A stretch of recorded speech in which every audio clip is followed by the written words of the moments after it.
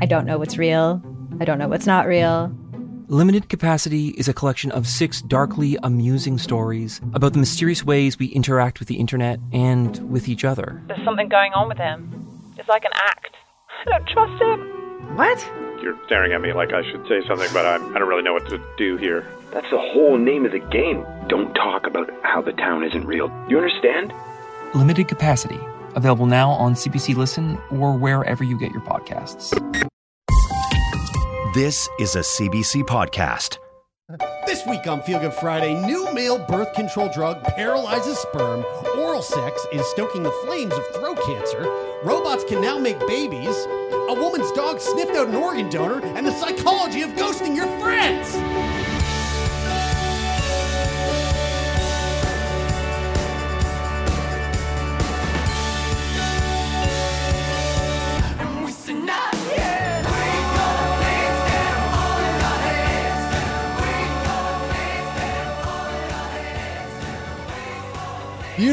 Beautiful. I think we might have to. Guys, that intro was fucking. That got me. We might have to take it yeah. back actually, and if you could just do like 20% more energy. Yeah, it was a bit flat. Hey, right before we get into it, it is Cystic Fibrosis Awareness Month. No shit. All right, May. Shout out to all the CFers out there and the CF families. And speaking of, today, as we record this, so today is May 3rd. This is coming out 2 days from now. As you are listening to this right now, if you're listening on Friday, the registration has been open for Lawn Summer Nights for 2 days. You can register a team now. Lawn Summer Nights is happening in cities across Canada. Off the top of my head, I think this year the main cities are Vancouver, I believe Regina, Toronto, Halifax. There's probably another one that I'm forgetting, and I'm so fucking sorry. Ottawa? And might be Ottawa. And in Ontario, specifically, there's a few cities in Ontario that are doing pop-up Lawn Summer Nights, where they're doing 1 and or 2 nights in the month of July. Nice. For Lawn Summer Nights. For people who don't know, Lawn Summer Nights is a fantastic event that happens every year, typically in the summer. It's each Thursday in July, and it's a lawn bowling tournament. And the whole thing is to raise awareness and to raise money for cystic fibrosis. Did you say that as people listen to this, registration has been open It's for been 2 open days? for 2 days. Which means that if you're not fucking on the ball right now as you listen to this, you might have missed your shot to get a team in. But that doesn't mean that you've missed your shot to attend. That's right. When it happens in July. And I mean, we could talk about fucking Lawn Summer Nights for hours because it's such a killer. Are we reigning champions? We are the reigning champions. I thought you were going to say we could talk about it for hours because we're just good at lawn bowling. This is actually true. Reigning Nova Scotian lawn bowling champions. And so if you want to, if you live in Nova Scotia in particular and you want a piece of this, sign up. Yeah, Come get some. Come get a taste of this medicine. So here, actually, you know what? I'm gonna give you the deets right here. It is taking place. So yes, May 3rd today. Actually, we should register because it's opening up in 20 minutes. So we'll want to get on there. But it's happening in Vancouver, Regina, Toronto, Ottawa, and Halifax. And then again, there's those pop-ups in cities in Ottawa or in Ontario. So if you want more details, go to lawnsummernights.com and can't wait to see whoever shows up on the pitch. You never know. What the fuck they call it. The lawn? The lawn. This must be a lawn. This might actually be the last year that they do Lawn Summer Nights because I think it hasn't really made its way around yet. But it's a very dangerous sport. Yeah. Incredibly deadly. It is. It's one of the most dangerous That's right. sports on the There are more earth. There are more hips broken and ankles shattered in but that's because everybody who plays lawn bowling outside of Lawn Summer Nights are old as fuck. Something to do with the demo. Super old. A little bit. It's very demo specific. A little bit. It actually has the most active deaths during matches in compared to any sport in North America. Yeah. So the next time you compete in your next bare knuckle boxing match, just remember it's not as dangerous as lawn bowling. That's right. That's true. Now let's get into. I got some I got some good stuff lined up this week, guys. Sweet. I got some good, like, fascinating shit. Let's start with this one story that just recently came out. It's about male birth control. And there's a male birth control drug that has been shown to be 100% effective in mice. But the way that it works is so fucking interesting. Okay, so...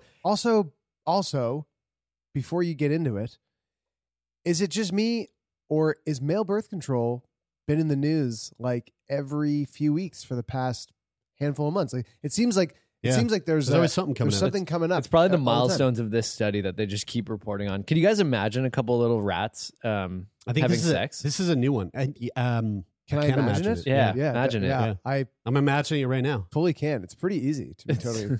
It's honest with you. Is it cute? Is that how you describe it? I think there's probably a degree of cuteness to it. Jer's feeling really interesting about this thought. Yeah. Stop breathing so heavy. Wow, dude. never mind. Forget Oh my I said God, that. he's sweating. Okay, I so love that sound.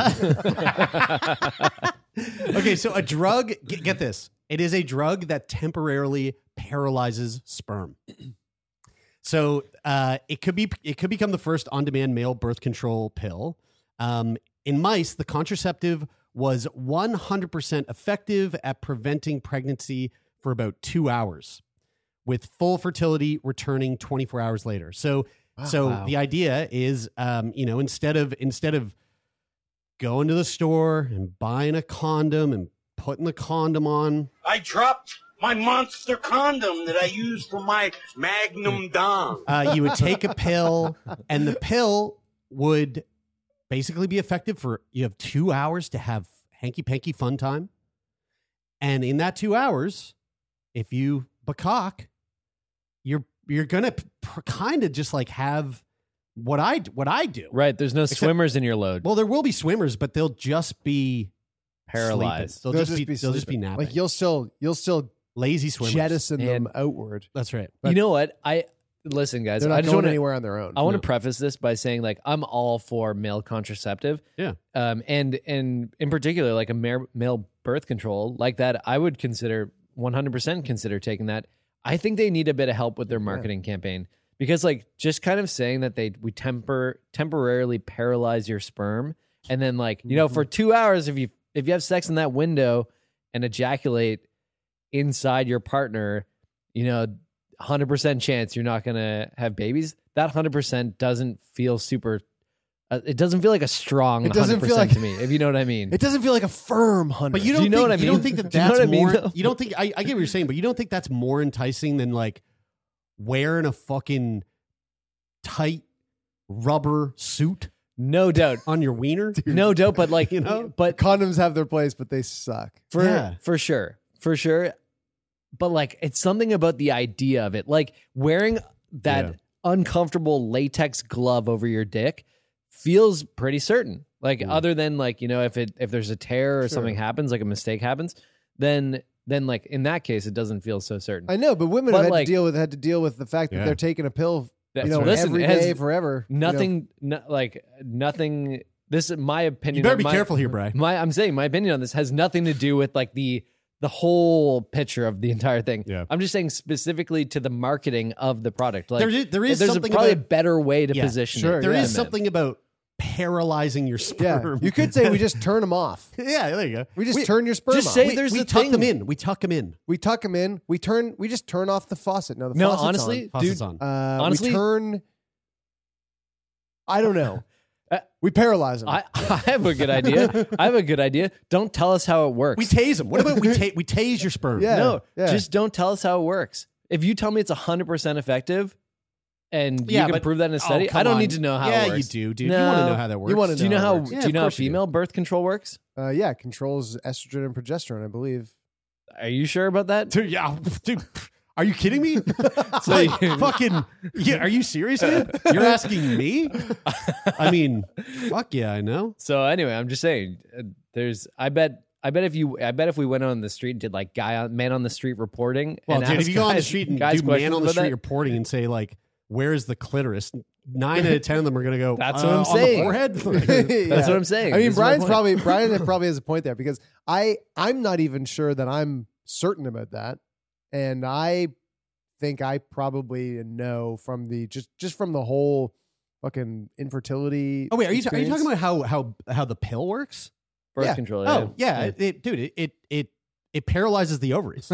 Yeah, exactly. So this is in the male contraceptive field, totally revolutionary, says Jochen Buck at Cornell University in New York. Dude, what a name. How do you spell it?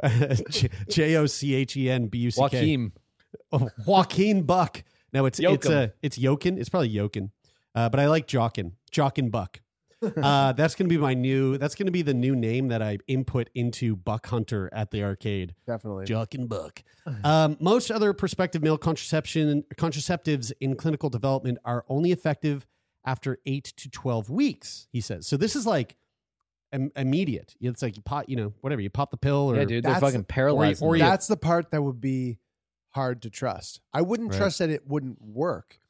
I would be concerned initially, and I'm sure that they have an answer for this, but I would be concerned about the timing of taking it. Yeah. Like, because that's a short window. Dude, yeah. When do you know when exactly when it starts? Guys, And if you're anything like, some of us in this room,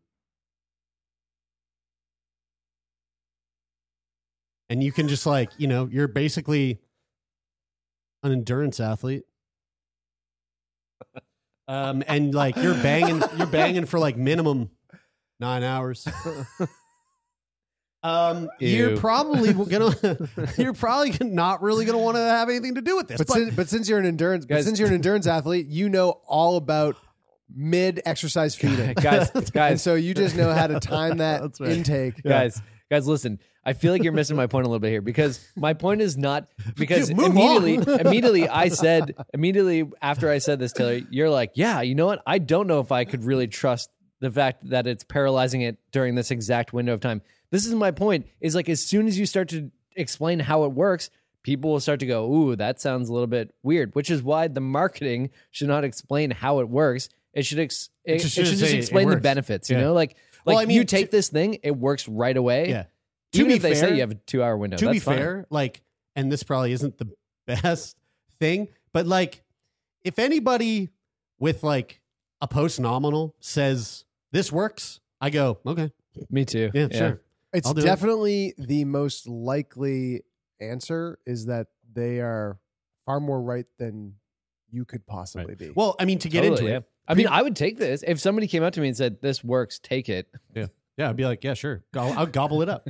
How's it taste? I mean, if somebody... How many can I take? Yeah, if somebody was What's the max dose? If there was a doctor who said this works, take it. Or a commercial that seemed really compelling. In the daytime television commercial. Yeah. So previous research has shown that sperm require a protein called soluble adenyl silase, little s, capital AC, to move. And that men who cannot produce little s, AC, due to rare genetic mutations are infertile. That's not what I have, but so Buck and his colleagues assessed whether a drug inhibiting SAC could be used as a male contraceptive. Super cool. So they're going, yo, you guys are infertile because you don't have this protein that the sperm require. And so we're looking to just kind of give you a little dose of that, shut off the system for a bit, and then it just comes right back to the way it should be. So it's non-hormonal. If sperm are it's protein based. So if sperm are immobile, they can't travel up the vaginal tract to fertilize the egg. They just I guess they just seep out. I don't know. I don't know what happens there. I think guys, we don't need to think about this stuff. Why are we even thinking about how this stuff works? We can literally. This is one of those things we can just read the headline and be good. You know, the team assessed the movement of sperm collected from 17 male mice, 8 of whom received the drug, in samples collected 2 hours after mice received the drug. Only about 6% of sperm were mobile on average, compared to about 30% in samples from control mice. The effect wore off after about 24 hours, which means we not only have an on-demand contraceptive, but one that is also rapidly reversible, says Melanie Baldbach, who Ball bucks. Oh, Buck and ball bucks. Buck. Who also works at Cornell University. In another test, the researchers paired 52 male mice with females 30 minutes after giving the males the contraceptive drug. After 2 hours, each pair had mated, but there were no resulting pregnancies, indicating the contraceptive was 100% effective. The drug also didn't cause noticeable side effects, even when mice received 3 times the standard dose. See, this is what I want to know. How many can I take? Comparable compound continuously for 42 days. Wow, they're really just fucking giving it to them, eh? They also said, quote, what I like about the proposed contraceptive in the study is the on-demand option, says Ulrich Schrimpf at the KTH Royal Institute of Technology in Sweden.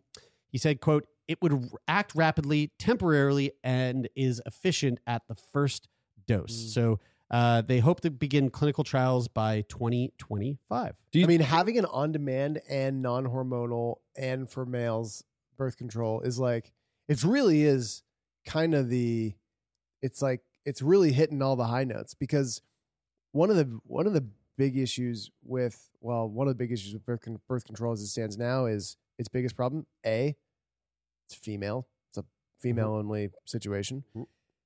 B, it's hormonal, which has all sorts of potential ramifications. Some good, some bad.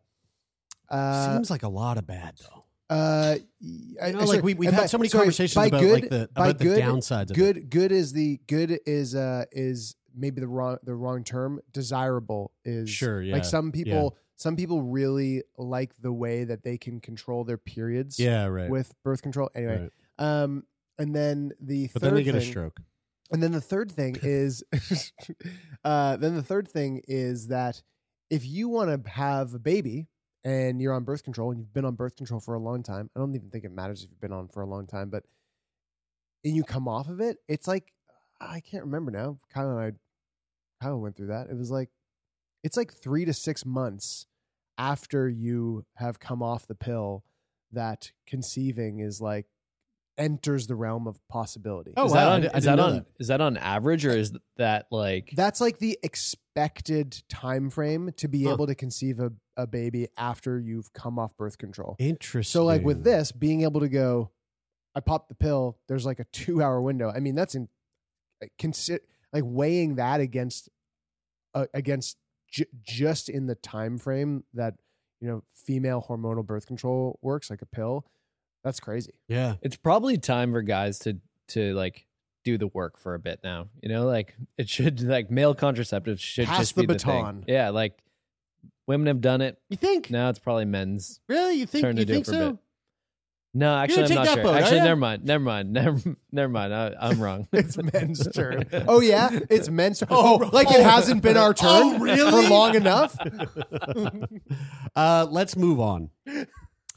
Yes, before we can no longer move on anymore. Oral sex. You guys familiar with this? Oral sex? Super. What is it? It's basically the sucking before fucking. Oh. Oral sex. I'm not familiar. Can you show me what that looks like? I can't show you, but maybe this will help.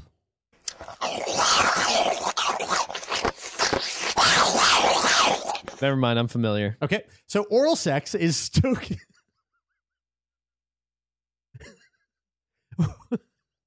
Oh God! Oral sex is stoking throat cancer epidemic in UK. Holy fuck! And the US.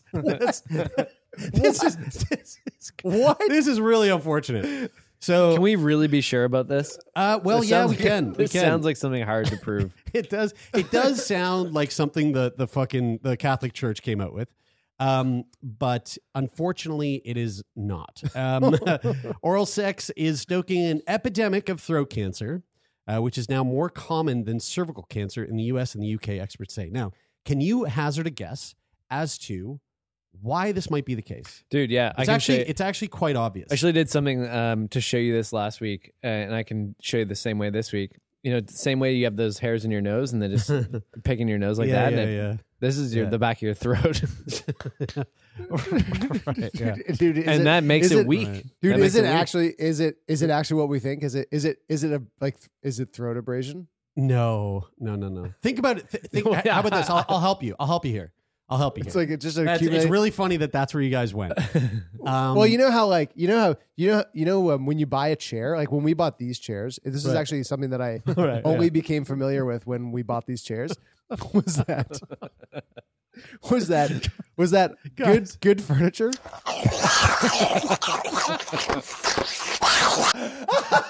Okay. Good furniture. Okay. Good furniture comes with a certain rating. That is a so off. It's a number. No. It's a number of abrasions that a material can withstand. No. Okay, I'm gonna give you a before clue. it fails. Man, I before thought it starts to pill. For some reason, I thought you guys would get this so much quicker. Okay, here's a little clue. Think about so one sentence in which I just read. So throat cancer, which is now more common than cervical cancer. HPV. There you go. It's the HPV. That's what I thought. Right. So a new study claims that this has prompted a large rise in a specific type of throat cancer called oropharyngeal cancer, which affects, it sounds like what all fucking throat cancer would, I would guess would be, but which affects the area of the tonsils in the back of the throat. I just want to point out that it wasn't so insane for me to put forward that thesis, considering last week we talked about picking your nose giving you Alzheimer's disease. Yeah. Just wanted to, yeah, sure. I know. Yeah, That's it wasn't insane. Sure. That's why I did this. Sure. Yes. Yeah. Right. Yeah. Thank you for that. I think it's the same thing. Yeah. And also, can we, I mean, but here's the thing.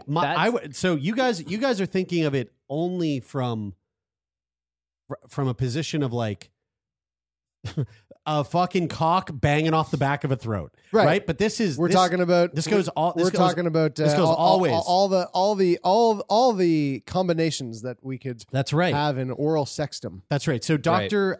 Hisham Mahana from the UK University of Birmingham said this was mainly caused by HPV, which is also the main cause of cancer of the cervix. Dr. Mahana said people with multiple oral sex partners were almost 9 times more likely to develop the cancer. So if you're out there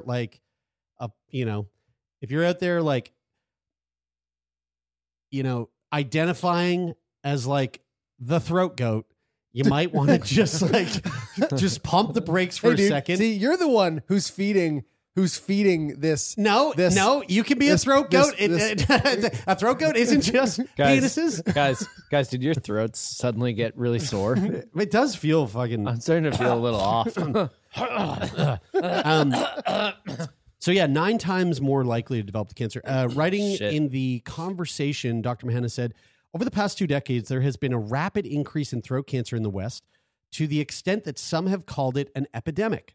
This has been due to a large rise in a specific type of throat cancer, which we just said was called oropharyngeal cancer.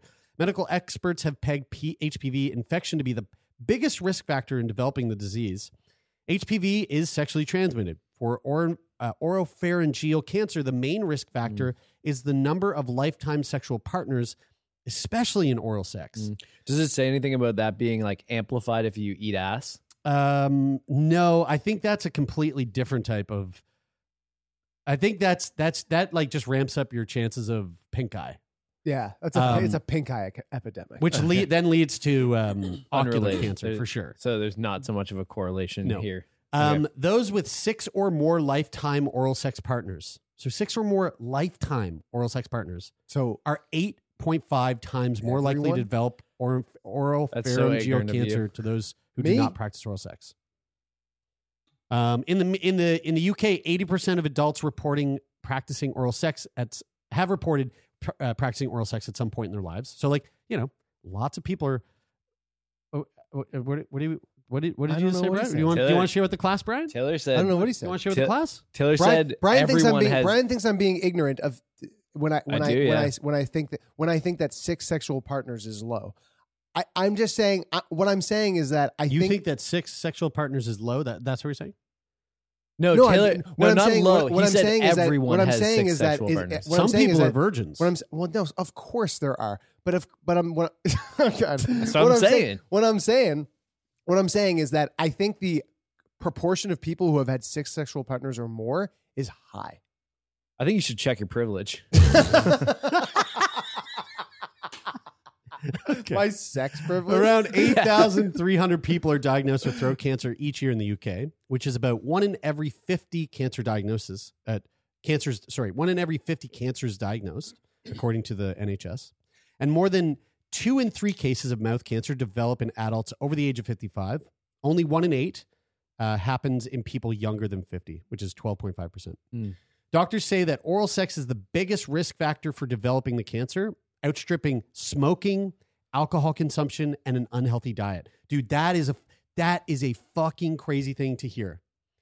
Oral sex is the biggest risk factor for developing throat cancer over smoking.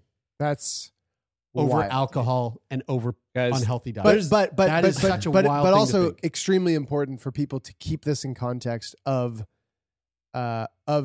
It's oral sex, and we just don't want to give that up.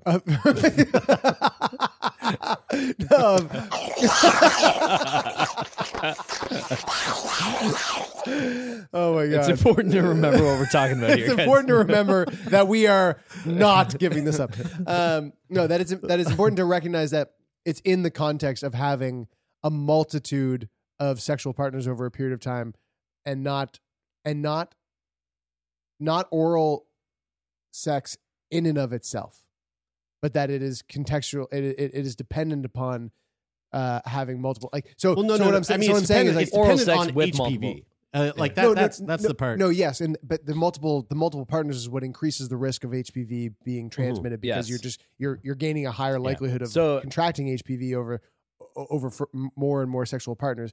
But what I'm saying is that like if you're out there and you're Pound in the back of throat, and you've been in a relationship for a long time, oral sex is not going to be an increased risk factor for you. Right. I feel like you're speaking directly to Kyla right now. No, I'm talking to people. I think you're building a case, dude.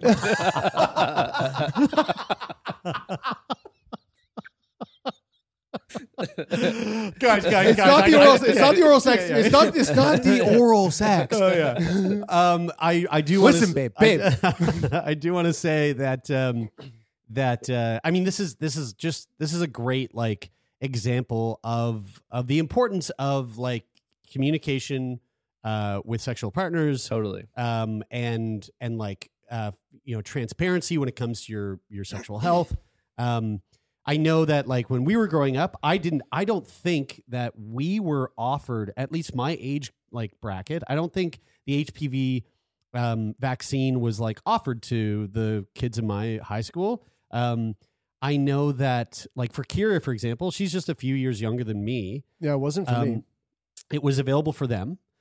So the stats now, I think it's somewhere in like in the UK, I was reading it's somewhere like 62% of like of children in the UK like have been vaccinated with HPV. So like it's a kind of a common thing in like schools to get the HPV vaccination, but for people who I mean, the chances of all three of us having HPV incredibly high. I remember almost guaranteed. I thought the stat of people our age was like 62% have HPV. I think it's way higher than that. Yeah. Yeah, I think it's some staggering amount of people that just have it.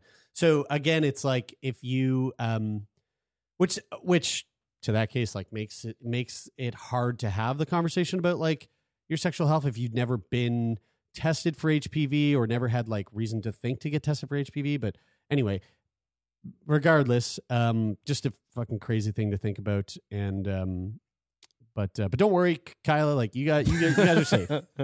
Speaking of now, you didn't happen to have the U.S. loneliness thing in the show today, did you? I did not. No. So just because you mentioned worse than cigarettes, worse than smoking. Yeah. For HPV.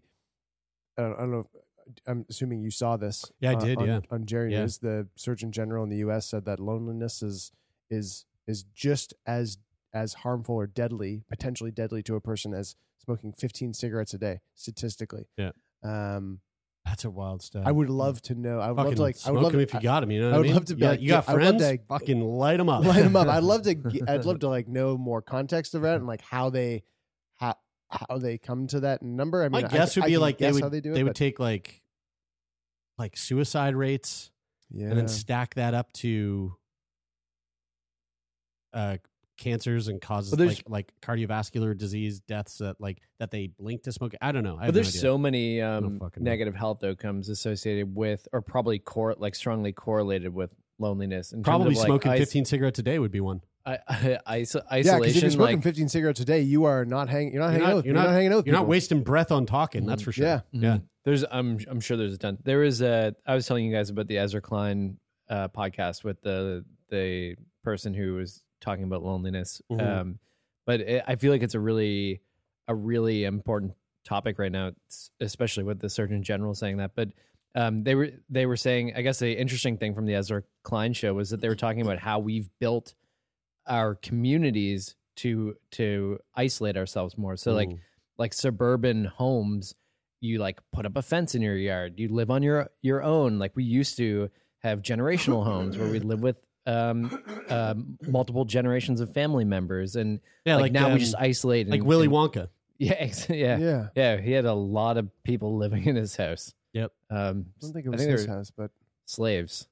No, that was it was just like all family. There was just like a big old family. Right. Not Willy Wonka. Not Willy the fucking Wonka. kid. The kid and his family. Willy Wonka had a bunch of. I don't think they were humans. Oompa Loompas. Oompa Loompas are. I thought you were talking about. I mean, maybe the Oompa Loompa. I mean, I guess the Oompa Loompas they were either employees or slaves. You're talking about Charlie. Charlie, yeah. Okay. Charlie, his grandpa, his papa, his pop, his mum, his mima. Yeah, we don't have that anymore. It's very isolating. And the advice was actually, I mean, one of the forms of advice was really lame. It was find new ways to hang out with people in person. Yeah, which is probably the most vague thing you could say. The other one was stop spending so much time on social media. Yeah, that's a fucking good one. Another thing that they were saying too is like is that we don't hang anymore. Like they use the word hang. We don't hang just to hang. Like you schedule meetings with people and there's always like a purpose. Yeah, to meet. Hang time is so important. Hang time is great. We guys, we hang. We fucking hang. Yeah, we hang. Dude. We're lucky. Speaking of mimas, let's talk about how the first babies conceived by robots were just born. This is like that. I combined two sounds together. That's good. Yeah, well, want to hear it again? Yeah. Yep. Oh, cool. There we go. Wow, that's wonderful. I'm super and a little less. You know what I mean? Not necessary. Because you got way more. Right, because of the robot. You didn't need the other sound That's because right. you had the robot. So we may be closer to a breakthrough in creating an automated IFV. It's IVF. It's that's got to be a typo. It is a typo in the whole article, which is that's wild. Yeah. Because it'd be like in fertilization vitro. This you can't trust is not trusted. This is from Fox News. This was Tucker Carlson's last piece before he left. IVF. So we're closer to the breakthrough in creating an automated, I'm going to stick to it, IFV than ever before. According to new reports from MIT. Yeah, right. MIT, what's that stand for? You know what I mean? Technology Review. A group of engineers were able to use a robot to inject sperm into human eggs successfully. And what's more, 2 babies conceived from this process were just born. Wow. The machine that made it all possible was designed by engineers at Sony. No, it's some engineers in Barcelona. They just turned it into a game. It's like you're sitting at home just like, I'm gonna make a baby today. You sit at home, just play, and you're like, just pumping someone full of a baby somewhere else on Earth. That'd actually be a really good idea. Imagine that they like just outsource. They crowdsource people playing games, and in the game you were like doing some other sort of like objective, but like it mapped perfectly to like the robotics of like inseminating an egg or something. Yeah, and it would be. And so you were like you're making actually a first-person shooter. Yeah, dude. You know, you're shooting a target. That's not an. It's not a sperm and an egg. Yeah. No, it's like it's a gun with a bullet. Well, like, I mean, Shooting really, a bad guy. Honestly, behind the scenes. It's hard to imagine how a human was ever able to do this job because, like, it's so small, right? But like, it's right? so, Isn't so small. So okay, hold on. Let me read this because now I never even thought about this. So the machine that made it possible was designed by engineers in Barcelona. Barcelona. They shipped the sperm injecting robot to New York City to a clinic called New Hope Fertility Center to test it. Once there, they put it all back together and then used they used a PlayStation 5 controller to control the robot as it injected a single sperm into the waiting eggs. I'm not even joking. You're not making that up? No, not making that up. So they used a PS5 controller. Best controller on the market right now, 100%. just FYI. The reports note that the robot was used to fertilize more than a dozen eggs. The procedure led to healthy embryos and then, as mentioned above, the birth of 2 baby girls, which garnered the fertility center 2 platinum trophies for the success. The success, they say, could be an essential step towards automated IFV. When you said platinum trophies, was that a PlayStation reference? Yeah, like an achievement. So when you went through IFV, was it a human doing it with their hand, injecting the needle and squeezing it out, or is it a human using robot I guess this is. They're certainly using tools. But are they doing it by hand? No, guys. They put the microscope. They put the egg on their finger and they take one of the sperms and then they just go smush. Because that's exactly what happens when 2 people are doing it. They just go. There you go. This will work, right? Stab it together like that. Yeah. And what's funny is that it actually want more of that, and it works. Oh, that's some of that. Yeah. It actually might have been the person who lived across the hall from us. They don't live there anymore, but we found out well after we were going through IVF that the person who lived across the hall from us was an embryologist at the fertility clinic that we went to. So an embryologist is doing it. Right. So info@sickboypodcast.com. Are they doing it with their hands and a needle and a petri dish and a microscope? Or are they doing it with those same things, but with a little sort of joystick? But I'm guessing that they do it with their hands, because what they're saying here essentially is that now it's a robot. Now it is a machine doing it, and someone's controlling it with a PlayStation 5 controller. When you get when you go through all of the drug processes and you have your egg retrieval, which is where they stimulate your ovulation and everything, and they give you drugs so that you end up producing, you only produce 1 egg per cycle, or sometimes 2 in the case of not identical twins, but fraternal twins, fake twins. But then in the IVF process, they give you drugs that stimulate more follicles in your ovaries, which and then they actually trigger ovulation with another drug, and so the timing of triggering the ovulation and then having the egg retrieval is down to within a half an hour. So there's a 24-hour period where you have a super strict protocol so that they can go, this is going to be timed perfectly so that at 8:30 tomorrow morning you are at within the perfect window for us to go in and retrieve those eggs. And it ends up producing, anywhere from, I think anything under 6 would be considered quite low, and then anything over 15 is actually too many, and they might have overstimulated your ovaries. But you end up getting all these eggs, and if you're getting the eggs removed from your ovaries, you can watch. You can watch them take it out, on a screen. So you literally are watching this person who this is the egg retrieval, not the insemination. But the person who's doing the egg retrieval at least is which was quite literally using whatever tools to get the egg that has been sort of pooped out, and then squeezed out of whatever it is. But it's a needle in your ovaries. Could be chopsticks. Could be really pointy chopsticks. The success of that retrieval is based on physically how they perform in that situation. Could that human being have done a better job or not? Oh, there's definitely a human error possibly involved in that. And I guess that would I don't know the ins and outs. This would be a question for Mike, but I'm sure you could damage an egg or just lose one entirely because, no, totally. Yeah. If you have that, if you're about to suck it in, then you sneeze, Yeah. And then like as you Oh, sneeze, you fucking sneezing. headbutt Kyle in the belly. Yeah. Sneezing would suck. That would probably fuck it up. That would Do you think when the person is retrieving those eggs and they maybe they push the needle in a little bit too far, like they were supposed to like get the egg right on the tip of the needle or whatever, and like they just bumped it a little bit too hard and they're like, ah, fuck that one up. But like they don't go took right it up anyway. to it. They like it's kind of like a little suction thingy.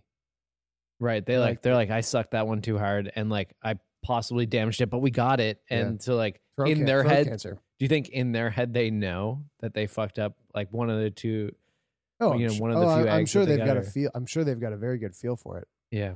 So Shit. the interesting thing here is that currently the IFV industry is made up of multi-million-dollar laboratories staffed by trained specialists. But staffing those kinds of facility means attempts at getting pregnant using IFV can cost a lot of money. But with simpler systems like this, that cost could be lowered exponentially. And so that's the idea behind this, is to basically make it cheaper. The company behind this is called Overture. And they aren't the only ones making strides in the industry. But currently is estimated that roughly 500,000 children are born through IF. Here's a really interesting, by the way, this article has been popped up in multiple places. I read the Vice article, but the one I'm reading is from BGR. So if you want some real shit edited, like shit quality edited articles, go to bgr.com. This is an ad. So just listen to this. It is currently estimated that roughly 500,000 children are born through IVF globally each year. However, with the exorbitant price of IFV attempts, fuck me, dude. Many don't have access to the medicine or finances to go through the process.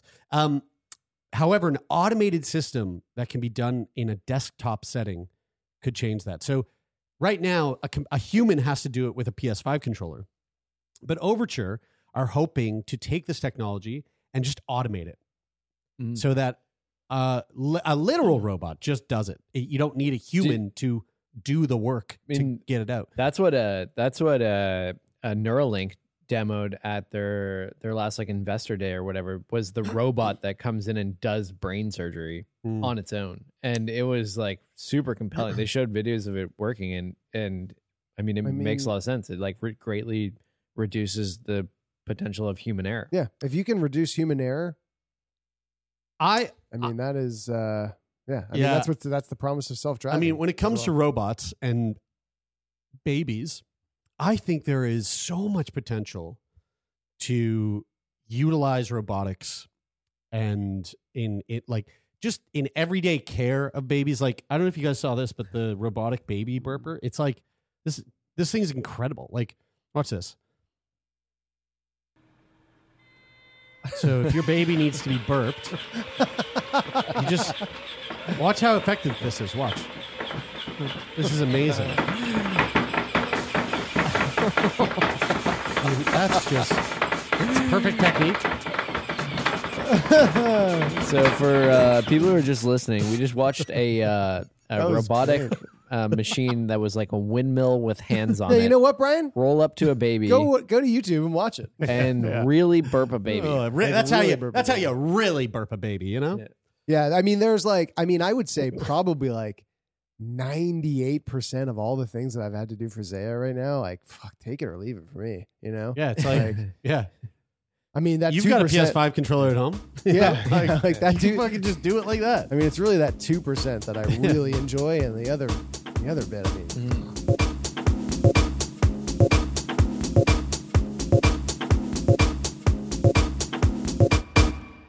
Are vegans actually unhealthy? Does cannabis ruin your sleep? And why are so many men taking testosterone supplements? I'm Mitch. And I'm Greg. And we're the creators of the popular YouTube channel ASAP Science. Every week on our podcast Side Note by ASAP Science, we explain the science behind a controversial subject with recent research, up-to-date studies, and ridiculous stories so you are entertained while, bam, simultaneously learning. We're here to make science make sense. Download Side Note by ASAP Science wherever you get your podcasts. Here's some good boy news. A woman's good boy saved her life after finding a matching kidney donor on a beach trip. Oh, he sniffed her out. Oh, what? Now, I don't know. I got to pee super bad, so I don't know if I can stay for the story, but I don't know about this, but sometimes, so this is the article. Sometimes we find hope in the most unexpected places. okay. And it can also prove to be life-saving. So Lucy Humphrey, who is 44, was living with lupus since 2000. And she was diagnosed with end-stage renal failure, so that's kidney failure, in 2017. Mm-hmm. And she was informed that she needed a new kidney to survive. Now, by a stroke of luck, she found a donor on a Welsh beach, of all places. And we love our Welsh.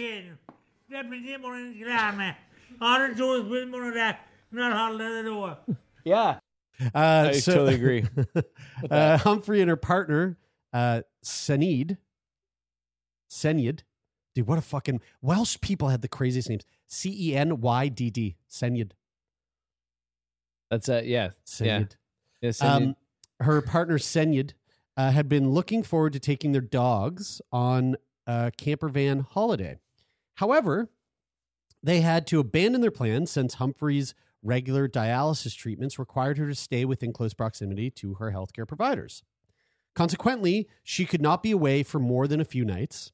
Hence, the couple decided to take their dogs to Cold Nap Beach in Barry and do a barbecue.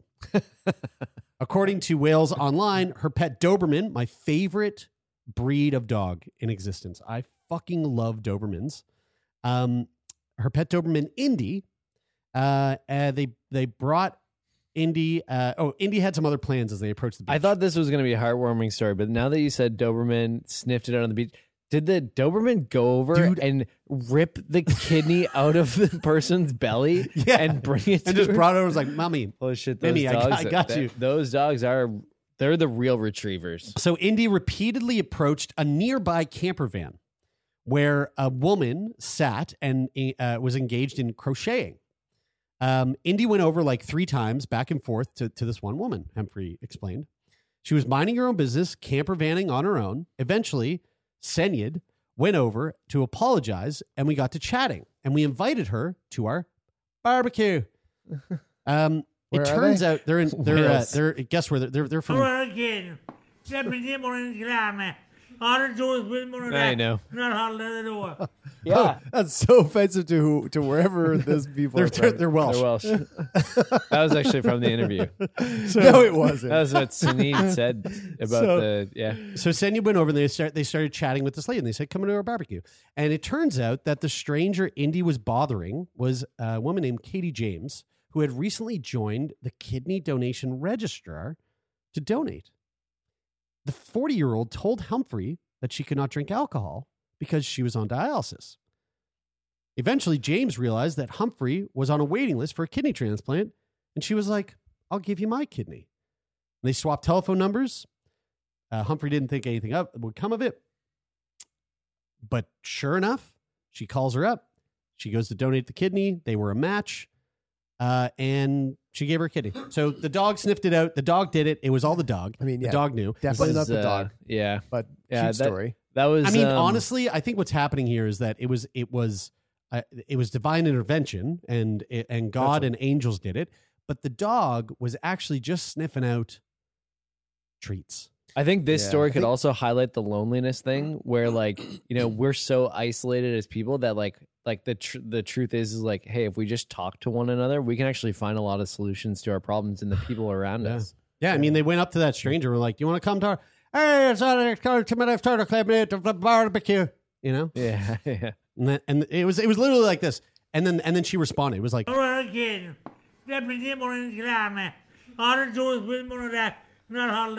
that was her. Yeah.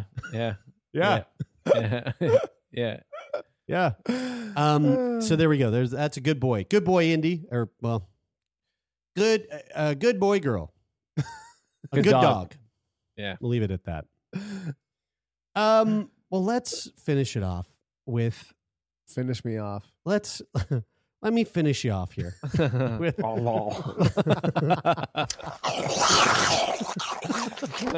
okay.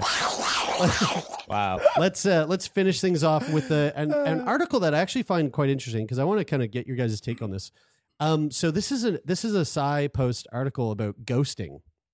You guys familiar with ghosting? It's a new movie on Apple TV. Didn't we Chris just talk about Evans zombieing? Anna de Armas, I think. What was zombieing again? Zombieing is when you ghost someone, but then you come back from the dead like 3 months later with like a, hey, what's up? Oh yeah. Okay, so you're right. So ghosting. desperation. That's funny. Where do we hear that? That's actually quite funny. I don't know. I like it was that. From Nathan. I like that. Probably, yeah. Right, our Gen Z Consultant, consultant yes. that we pay in high fives. Honestly, that's High fives why. and That's Bitcoin. probably why this podcast is so bussin'. Yeah. Dude, 100%. Oh, Busting. Ghosting friends has been linked to increased depressive tendencies over time. Who's ghosting friends? I do this. I do. So, but we'll get into it. So, a two-way panel survey of young adults revealed that ghosting friends and ghosting partners are two different phenomena. So, ghosting romantic partners is predicted by communication overload. So, example, receiving more messages than one is able to handle, and it had no impact on well-being. While ghosting friends was predicted by one's self-esteem and increased depressive tendencies over time. And the study was published in Telematics and Informatics. So ghosting happens when one terminates communication with another person without explanation. And thanks to blocking features of modern digital communication applications and devices that allow one to completely block communication attempts by another person, ghosting has become a novel relationship dissolution strategy in the modern age. So oftentimes we hear about ghosting through like dating apps, right? Mm-hmm. And actually, when I read about this, it makes a lot of sense to me. The ghosting thing with romantic partners or like, potential romantic partners, it makes a lot of sense to me the way that they put it here, because I always thought like, when I was on dating apps, I've ghosted people, but now when I read like why they're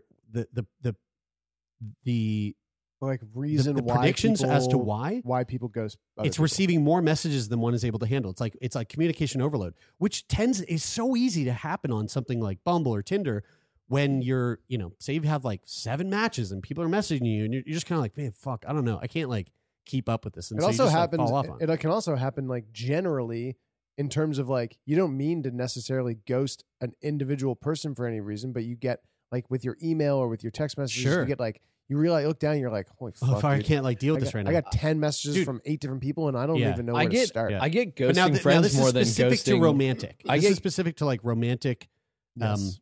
romantic partners. I was going to say I get ghosting friends more than I get ghosting romantic partners, because like I feel like with You the mean romantic you get it like you understand it, or I it's understand happening it. to you? No, Right. I understand in the sense that like I feel like it's so easy to send a message to someone and say that you're not interested in them. Right. Like if you're choosing to like ignore them, it's probably easier for you just to say, "Hey, sorry, I'm not interested." 100%. But people, I mean, But like with friends, that's hard because like yeah, one thing that I feel really guilty about is when I lived in Dubai for 5 years, I had like a best friend group in Dubai, like guys that I spent almost every day or two with. I'd see them like almost every day, and to me those were like my best friends at the time in Dubai, and I love those guys and I really enjoyed spending time with them. But it's so hard for me as a person to like keep up with those people now that I know that I'll almost certainly never get to see them again. And it doesn't devalue the relationship or time, like what they mean to me in my life or what I experienced in that time. Mm-hmm. Like I love those guys, but I feel super guilty that like they live on this planet and I never reach out to them. Yeah. But you can also feel okay, and I don't mean this as a joke, that like, and also not to be hurtful, but like that they're also probably, hopefully, not too bothered by your absence. Yeah. Because like their lives go on too. Yeah. So I mean, you're the main character. They are devastated. No, and I know that and I understand that, but I just wish like it comes to the capacity thing. Is like I just wish that I had the the capacity to maintain relationships like that because it's nice. So I like that's sort of the boat I'm in. Like I mean, probably the reason why I would have a hard time ghosting a friend who lives in the same city as me is because it's highly likely I'm just going to run into them, right? Mm-hmm. So and not that I think about it that way, but like that's probably just what's happening. Where it's like subconsciously, yeah. But feeds like Mark would be a good example, or like anybody who like people who move away and they go live in a different city, or I've moved away and I live somewhere else. It's just in my nature to like sort of lose contact, but sometimes it even happens when they reach out. And I get this like it's like a sense of overwhelmed. I don't know. It's like it's this weird like cycle of guilt that builds up, and if the ball starts rolling that way, I can't surpass it. And so then because I felt guilty that I didn't get back to them, that sort of perpetuates a lack of doing it anymore. And like maybe there is some sort of like similarities to things that happen with like people that have ADHD, where it's like you just the guilt of like that productivity paralysis of just that is a big part of ADHD. Yeah, totally. And so like I feel like there's similar in the mechanisms of which is happening. It's like you're guilty because you didn't do it, but because you're feeling guilty, you don't want to engage in doing it. So anyway, most people, and many people rather, particularly young people, have first-hand experience with ghosting. Studies show that roughly 30% of young people have ghosted someone, and that 25% have been ghosted, and that 44% have been in both positions. But the few studies that explore the phenomenon of ghosting mostly focus on being ghosted and studied it in the context of romantic relationships. Ghosting has been found to be associated with a lack of psychological well-being and increased levels of distrust in the relationship. The study author Michaela Farai and her colleagues wanted to explore the factors that precede ghosting and those that develop as a consequence of ghosting in romantic relationships and in friendships from ghosters' perspective. She said, "My interest in the topic was sparked by seeing many people post about seemingly similar experiences with ghosting on social media. In particular, I was intrigued by ghosting among friends, as well as the perspective of ghosters, both of which have received relatively little scholarly attention. Admittedly, I have some personal experience with this topic too. Like many others, I have also ghosted others." So for the new study, the researchers conducted surveys at 2 time points, 4 months apart. Answers of a total of 978 participants were analyzed from the first survey. Of these, 415 participants completed the second survey. The average age of participants was around 19 years old, so they're really young people. And it was slightly more females than males. Participants were asked about how often they ghosted others in romantic relationships and how often they ghosted others in friendships, but they paid attention not to use the word ghosting, but instead to ask participants about behaviors that constitute ghosting. So breaking off contact on social media with someone without letting them know why, that kind of thing. Mm-hmm. So additionally, participants completed assessments of communication overload on social media. So an example, I often feel overwhelmed by the flood of personal messages on social media. Self-esteem, so 4 items from the Rosenberg self-esteem scale, and depressive tendencies based on the Center for Epidemiologic Studies depression scale. And results showed that communication overload predicts ghosting others with romantic relationships, but not friendships. So in other words, participants ghosted romantic partners when they felt overloaded, but not friends. And in the same manner, participants with greater self-esteem were more likely to ghost friends, but not romantic partners. So she said, quote, "I was particularly surprised that communication overload predicted ghosting romantic partners, but not ghosting friends. This is one of the aspects that I saw mentioned on social media rather frequently. But as we argue in our paper, temporarily taking more time to reply to one might be more acceptable. Interacting with romantic partners can be demanding, and ghosting can present a way to avoid harms due to communication overload. So perhaps this is why it may occur more frequently." Okay, wait. So low self-esteem was connected to the reason why people ghosted friends. Yeah. Communication overload was connected to ghosting relationships, but not friends. That's right. So like friends, like you're typically more lenient with like the amount of time it takes to reply. So like Sure. you might like only reply to your friend after a week of Right. getting If the Jordan message. texts me like yesterday, like, want to go get a beer tomorrow? And then like I text Jordan today at like, 2 p.m. and go, hey, yo, just getting around to this. Yeah, let's do it. Yeah. Like that's, Or worse, in a little- few days and go, oh shit, I didn't see this message. Sorry. Sure. But you're still friends. but it, like if I did that to Kira, Yeah. it's just like Yeah. 3 days later, be like, hey, sorry, just seeing this. It's yeah. like, yeah. that don't fly. Yeah. You know? Right. Exactly. I mean, that makes sense. It does make logically. sense. Yeah. Yeah, it does. Yeah. But the low self-esteem thing is interesting because like the time that makes sense, but low self-esteem being connected to not getting like to ghosting your friends. I'm curious about that. I don't really. I'm also just curious about a factor that I'm not sure if they explored in this, but Like how much of a dick is your friend? well, no, but like I don't have, and maybe this is just me. Well, obviously it's not just me, but just me and maybe this circle. Like I don't have.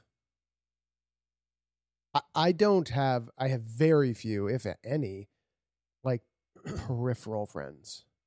Like I don't have very many friends that I like that I'm not good friends with. That I'm not like that I don't have like a super solid relationship with. That's worse than smoking 15 cigarettes a day, my Like, dude. And what I mean is that what I mean is that all I have is close friends. Right. Like I have a pretty solid and relatively small group of like probably no more than 10, probably less than that. Like good friends that, I could, that I just have really solid relationship with. I would disagree with that. I would say you have peripheral friends. I would say that you don't make an effort to you don't think of like you'll see people, out and about or maybe like through Kyla or like through friends of friends that you're like peripherally friends with, but you would never make an effort to hang out with them on one-on-one, and you're okay with that, and they're likely okay with that. I guess maybe I just don't put them in a friend category. We should make a list of them. We'll tell them. Yes, dox them right now. Yeah, but maybe that is the case. Like, but where like communication wouldn't even be like those people wouldn't even be people who I'm in communication with. Mm-hmm. Like I have no reason to be in communication with them because like because that's not part of our relationship. Part of our relationship isn't communicating via messaging or meeting up and having a drink or whatever. Mm-hmm. It's like all the people that I do that with are close friends. So that's what, so my question is like, and when you say Mark, for example, like I wouldn't consider Mark a peripheral friend. I would consider Mark a good friend who lives in Vancouver. Mm-hmm. So like, it is what it is. When he's here or we're there, we see him. Mm-hmm. Same like Dennis, one of my oldest friends ever, your brother. It's like, I don't really talk to Dennis that much at all. He lives in Dubai. When he's here, see him every day. Mm-hmm. But like, do you guys have those relationships? Like relationships that are kind of like, you go out and get a beer every once in a while? For sure. Yeah, I have quite a few of those. And like, I think of like Matt Slaney for me is like a person that I absolutely love, but he had a baby in January. I haven't met his baby yet. Like I haven't. Yeah. And like he's a firefighter. Right. So sorry, I thought. What are you trying to say? I thought we were saying something else. He works during the day, and like I'd love to spend more time with him. But I think for me, like I wouldn't call Matt a peripheral friend. I'd call him a good friend that I just don't see often. But like I think it has to do with peripheral friend is a bad. I think it has to do with term. like your friend groups, like our core group of friends, like the 10 friends that you're talking about, Taylor, are like mostly one friend group. Yeah. And so like I have friends from, university or soccer or whatever that like I want to keep in touch with, that I like spending time with, but like it's hard to make, especially as you get older and you spend more time with your closer friends and your family. It's hard to spend time with this those article people. isn't speaking about peripheral friends. Right. It's just talking about friends in general. So like I think that's what's fascinating to me. Right, exactly. And so It's like I couldn't even conceive of that with a close friend. I mean, and I fucking definitely can. So another key result is that ghosting others can have a negative effect on one's well-being. People who stated that they had ghosted friends in the past were more likely to report increased depressive tendencies 4 months later.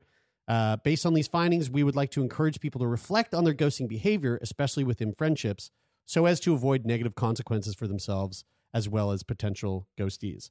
I've had a legit conversation, and you know, we're speaking about people that no one knows. A good friend of Mark, like one of my best friends, grew up with him. I'm the fucking godfather of his son. Like I was ghosting Mark there for a big old chunk of time, and then you know, after months of like just avoiding conversation, one day like mustered up the strength to like make that communication happen, and in that conversation, literally expressing to him like, "Hey, dude, like I'm so sorry. Like I'm racked with guilt right now. I'm so sorry that I wasn't in touch, and like I don't know." In that period of time when I wasn't talking to Mark, it had nothing to do with Mark. It had 100% to do with I was like going through a really depressive state. It was at like a period of my life where I was at a low point. Things were like not going well. I was feeling somewhat depressed. And that is my tendency to do that I did to Mark in moments like that. When I'm like having... When I'm not okay mentally, to withdraw, I just withdraw from like important people in my life. To which, and this makes so much sense, like it just then compounds and makes things fucking worse because not only are you struggling with the things that are right in front of your face, whether it be like relationship troubles or work troubles or, you know, whatever's causing your mental health grief. Then you're on top of that, you're stacking this guilt that comes with like, I know that I haven't responded to this fucking person that I love. And it just makes it so much worse. So the reason why I wanted to bring this up is because I've been through that. And when I read this article, it just reminded me like, hey, when you catch yourself doing this thing, that is a good sign because you're going to know once you do it, you know, you did it. So once you know you have done this or you're like leaning towards doing this, that is a really good sign for you to kind of pull back and go, what's going on around me and in my life that is causing me to feel the need to do this? Because if I am in the place of feeling the need to do this, something's not okay. Mm-hmm. That's a very and good oftentimes point. When we are in that place of like something's not okay, we don't even notice it. Totally. Like that period of time where I was fucking struggling. It's like you take the hardships of your mental health and you fucking push it away. It's like I know. In retrospect, I look back and I go, "Fuck, dude, I could tell you why you were depressed." When you're in it, it's the veil. It's the veil of misperception. I would also say, you know, I relate to a lot of what you're saying too, Jaron. And you know, in the last month, you know, you and I have been going to the gym together in the mornings, and I've adopted a lot. It's purposely excluded me. I don't. No, we've asked you to go. You're like, I don't want to get too. I've asked you to go. We've gone, Tay, come to the gym with us, and you go, guys. Honestly, as a butt dart enthusiast, I just gotta get so weak and small. Yeah, up yeah. From the I waist just up. like I don't want waist up. Yeah, waist yeah. up. Anyway, and we we're like, dude, invited come get jacked up. But you put on the calories, and yeah, he's going to put on the muscle. but I do want to say, so And in doing that, I've also been like motivated to get more sleep at night and to eat better. Yeah. And so I've been feeling a lot better because I've been exercising and eating and sleeping better, which has then also in turn made a huge difference in my mood. Also going through like losing my other job and then focusing more on the work with you guys. I've like reduced stress, adopted these better habits, have felt way better mood wise, and have now gotten into a position where I'm like, oh, I want to reach out to more friends. I want to spend more time like with my closest friends, which for a long time I wasn't because, you know, I would work during the day and then I would do work at night and I would be overwhelmed all the time. And I didn't have good habits to like sort of make myself feel better in those situations. So like even just having a healthier lifestyle can help you a lot in terms of like how you feel socially. Dude, yeah. Yeah. Well, I mean, healthy Definitely. lifestyle choices make it easier, and oftentimes are like when you're spending time working on a healthier lifestyle, it provides time to be time and space to be reflective. Yeah. Yeah, I think Maddie's noticed it the most. Like she definitely, I think she notices that my mood in general is better. Yeah. She's cowering less. Yes. Yeah. Very much so. I mean, that's not even funny to joke about. I But just it's mean kind of because funny. you're because you can be so assertive. Yes, Like in right. your- Yeah, of course, my mistake. Like I you're the missed dude. it. Like you're the dude is just explaining things way too assertively. I mean, that Yeah, the shit. yeah, Maddie, yeah. Maddie texted me. He was like, "Have you noticed Brian like mansplaining way less?" And I was like, "Dude, yeah. Like Totally. even to me, he mansplains to because me." he's been going to the gym. Healthy Yeah. I think lifestyle. Yeah, what you were choices. trying to explain there is that like I would really like over explain like jokes and things and Yeah, now more like more AI. Stuff. yeah, of course. I mean, that's what you're trying to capture there by explaining that. And to also me. things that like you just have zero like Totally, yeah. zero like telling her how to insert a tampon. Like it's of like course, yeah. what you know what I mean? Like yeah. Babe, it's Yeah. weird. Yeah. But I feel like I do know It's like because this. you know, like I let can me show you. and like I do know that, right? Because like I can picture that in my head, Yeah. and so clearly to me, Yeah. I know exactly what needs to happen. Yeah. So that concludes this week's episode of the podcast, which is called Sick Boy.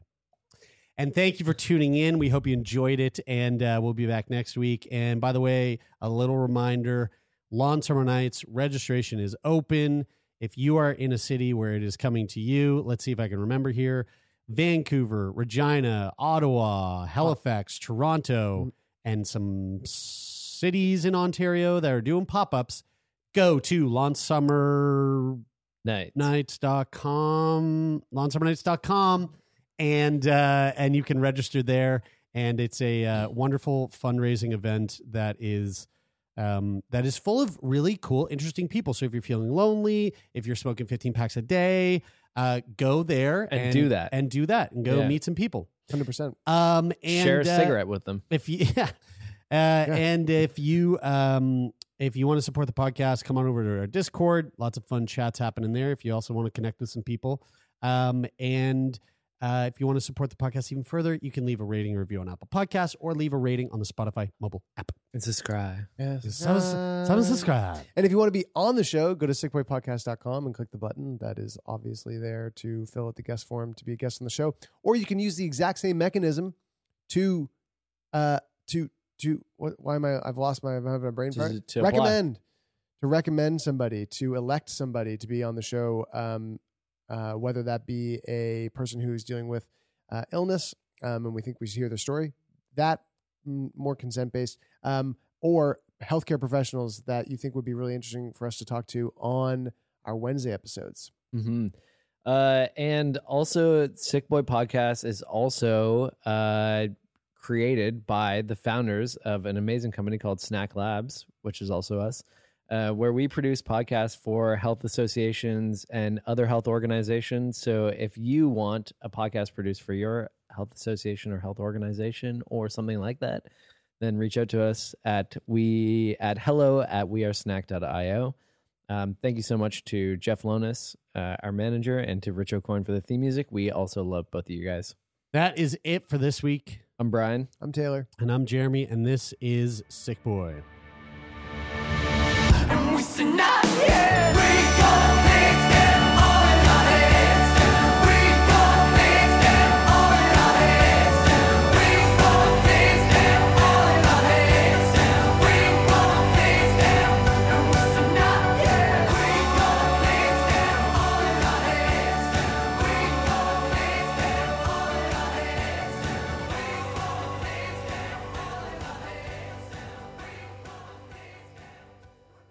For more CBC podcasts, go to cbc.ca/podcasts.